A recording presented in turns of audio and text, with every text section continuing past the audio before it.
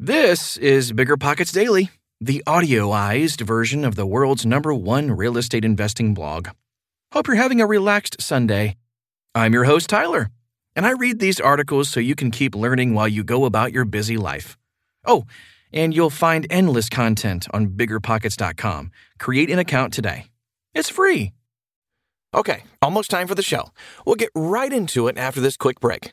Meet RentApp, the seamless, secure, free way to collect rent. Built by a team of fintech veterans behind Square and Cash App, RentApp uses ACH bank transfers to deposit funds directly into your account. You don't even need to download anything. RentApp setup is straightforward for renters, and there are no apps for landlords to download. Both get peace of mind with a digital transaction history. That means no more lost checks, managing a dozen different payment apps, or even wondering whether payment was sent. Landlords say RentApp is the most convenient way to collect rent, and we think you'll agree. RentApp, the free and easy way to collect rent. Learn more at rent.app/landlord. That's rent.app/landlord.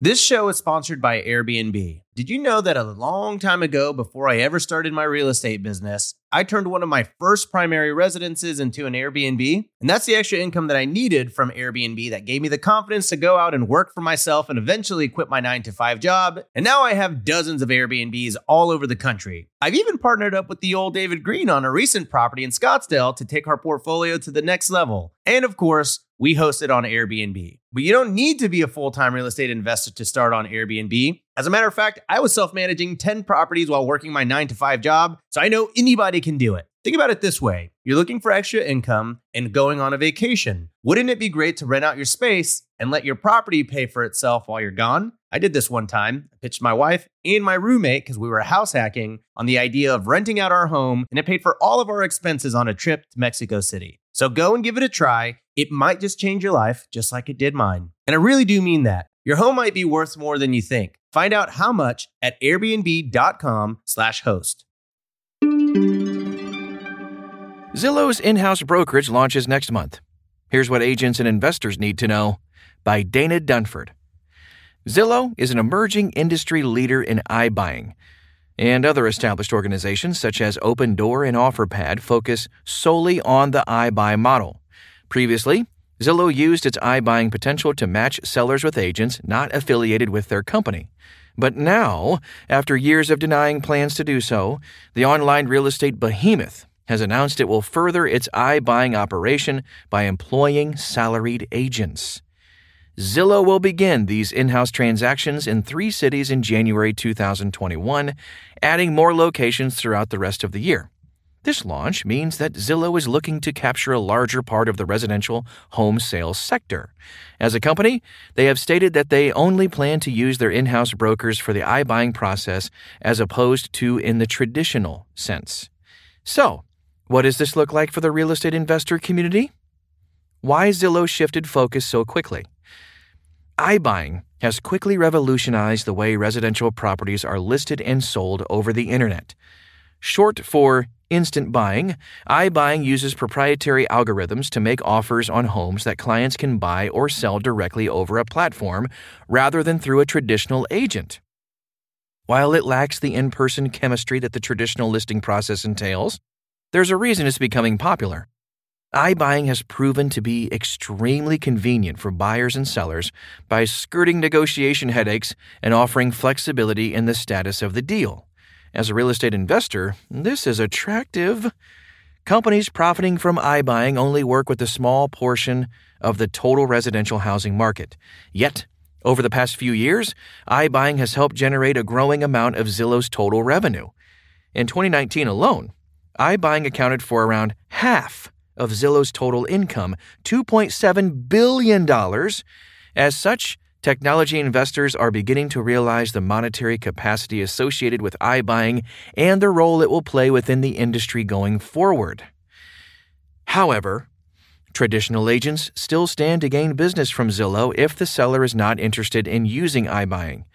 For now, the emergence of COVID-19 and growing dependence on technology put Zillow and other industry leaders in a position to forever disrupt the old-school listing and selling experience. What agents and investors should do in response. As it stands, The traditional real estate purchase model is still thriving. It's the majority of the inventory, and thus demand will flock. Real estate investors are still looking for someone they trust to help with their investment, as it's not an emotional decision, but one that requires validation on the numbers. But that doesn't mean the real estate investment community shouldn't diversify their skills to remain relevant and competitive. Here are some ways how. Number 1, become familiar with iBuying technology.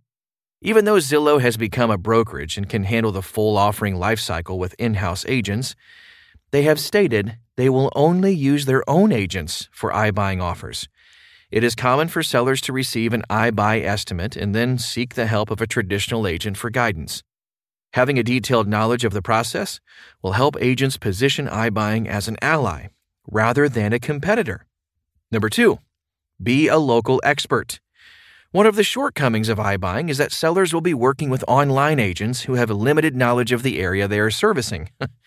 There are also cities where iBuying has proven to not be effective, such as New York.